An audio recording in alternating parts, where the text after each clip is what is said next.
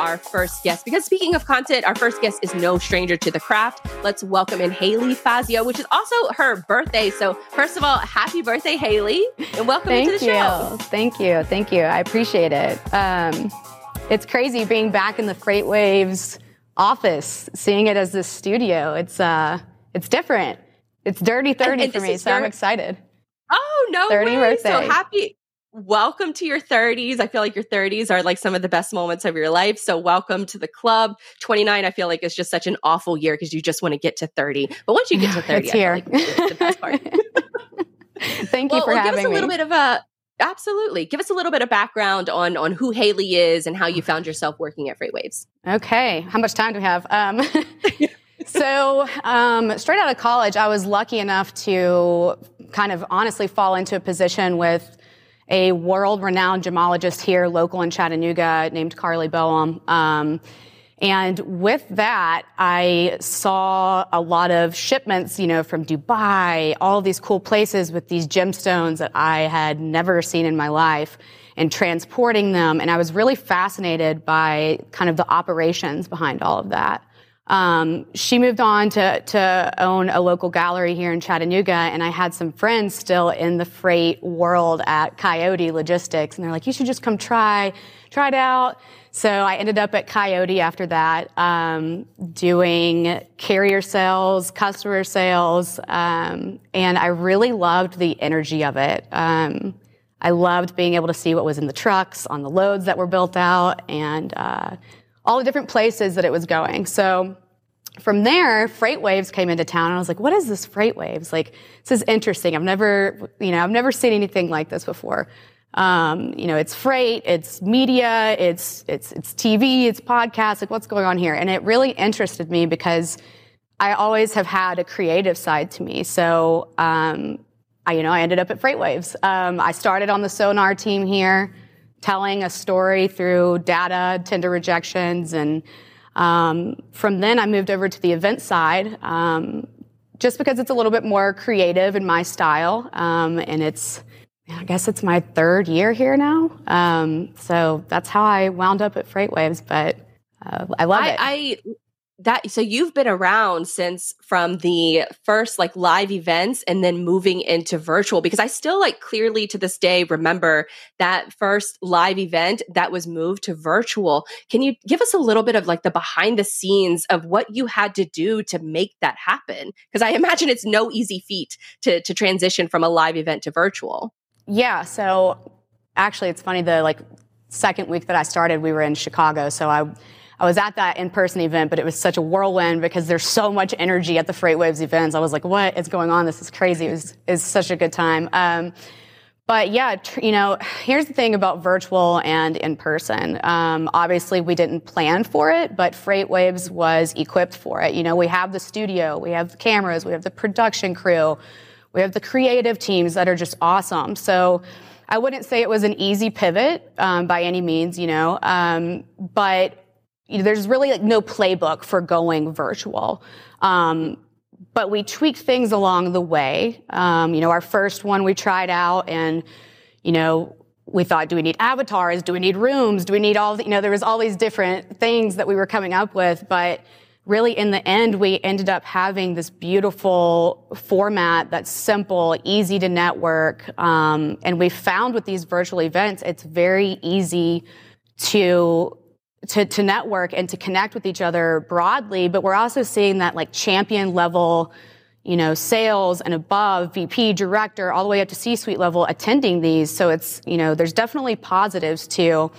And I don't even like to call them virtual events. I call them virtual broadcasts, because it's more like you're watching a TV show. And I think FreightWaves has done a really good job at creating that experience. So the blueprint, I would say, is definitely different than it is now. But, with each event, we learn something new and we add, we take away, and there's always new and fun experiences. So. And then you have the challenge now of planning the first in-person event in over 2 years for FreightWaves. Can you give us a little bit of background on everything that's gone into how you're planning for this event? It's coming up in May. Yeah, so it is. It's in Rogers in May. And I can't take all of the credit for the planning. Jen Wiggins is a godsend. She does the majority of our planning. Dale Stewart, the creative team, the production, the TV team. It's an entire FreightWaves ecosystem effort to plan for these events. But, with COVID, it's been a little bit different coming back and planning these things. The cost of getting things here, as everyone knows what's going on with the global supply chain. It's been different, but I think the biggest element of going back to in-person that we have really done well with is communication, internally, externally, with our partners, with our sponsors, and really listening to what they need and communicating back and forth on how we can make this event, the best one that we've had yet. And so from planning the live event to also, the virtual events are not stopping either. I think last time I checked, it's about one every month. How do you approach planning the live event versus a virtual event? Is it kind of the same strategy or what are the differences, I guess, between the two? Yeah, so obviously with the in-person events, you have to start planning a lot earlier in advance because you have to do hotels, you have to do travel, you have to do lockdown convention centers, and that's one of the good things also about the FreightWaves events in person is we do everything for you. We've got that production team that sets up the exhibits. We've paired up with the same production team that does the Super Bowl, so it's awesome for our in-person events. But for our virtual events, what we've done is originally we started out trying different ones around different topics that are niche focused, whether it be like yesterday, for example, the Enterprise Fleet Summit was focused on enterprise fleets, the technology used within that. We had some thought leadership, demos. It's a lot lighter lifting to execute, I would say, on the virtual side, but it opens up the door for participation from different companies, whether it be a startup or, an old school company. It's really how they want to tell their story. It's easy lifting to do with the production team, and the creative team with the virtual. So I would say we've got it almost down to a science as far as planning goes, but, the entire events team works very hard to communicate internally on, our next goals for Q3, Q4, what worked, what didn't work. So we've now kind of established those flagship virtual events. That's cool because I imagine that you're making minor tweaks after every event, no matter if it's live or virtual. And one thing I think that FreightWaves does better than anybody else is they help companies craft their story. So they help them from the lens of, okay, if I'm going to demo online, how do I make sure that this demo is actually worth the watch for the people that are either watching in person or watching virtually? But I think it's also fair to say that for a lot of these companies, it's very difficult. It's very challenging to get them to talk about their story. How do you sort of drag that good story out of them? How do you help them tell their story? Yeah. So, through sales, honestly, I've learned this is I've just asked more questions and not talked as much. Listening is very important, I think. Listening to their story and then figuring out how we want to paint that picture for them. So the way I see FreightWaves is a giant stage. We give you that platform with events, with media, whether it be, a podcast, a TV show, a white paper, an article. There's so many different options and every company is unique, right? So everyone's going to want to tell their story differently. Some people really want the logo presence. Some people really want to showcase their technology. So it's just, talking with our sponsors or talking with our partners on the vision that they have and then going back to my team and the media team and talking about that and how we can create that for them. Now, speaking of specifics, because for folks who are watching on FreightWaves TV, we've noticed the graphic that's in the background for the future of supply chain. So you guys have this event coming up. It's the first live event. And like I said, in more than 2 years, I'm sure you've been asked this a few times, but why Rogers, Arkansas?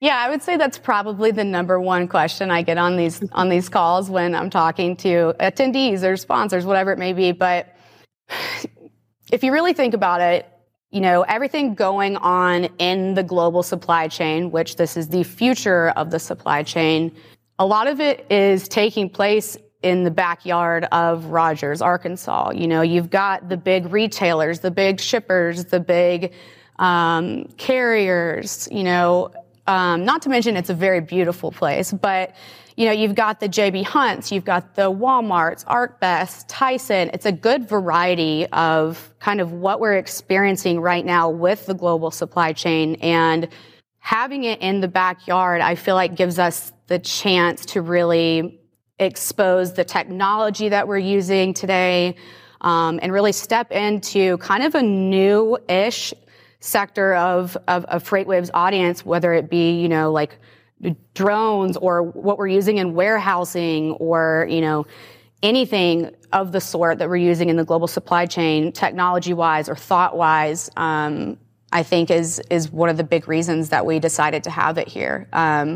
Yeah. And I think just looking at that graphic too, like those are some of the biggest companies in the entire world. So I never knew until FreightWaves, announced that they were having this conference there, and seeing some of these companies that are there, ArcBest, Tyson, Walmart, J.B. Hunt, of course, all of these companies, I don't know why I didn't imagine that their headquarters would be there, that their offices would be there. But if all of these companies are sort of, contingent on or in these locations, I think that that's fascinating in order to be able to showcase all of those different components of the supply chain right there within one just general region. And switching gears a little bit to another location, Chattanooga, that's where FreightWaves is headquartered. And that's where we were supposed to have the Future of Freight Festival. I believe it was last November, and that one was moved to a virtual experience. But are you guys moving back to a live virtual or a live event in Chattanooga anytime in the future? I'm hoping it's this year. Yes. So we are doing F3 November 1st through the 3rd.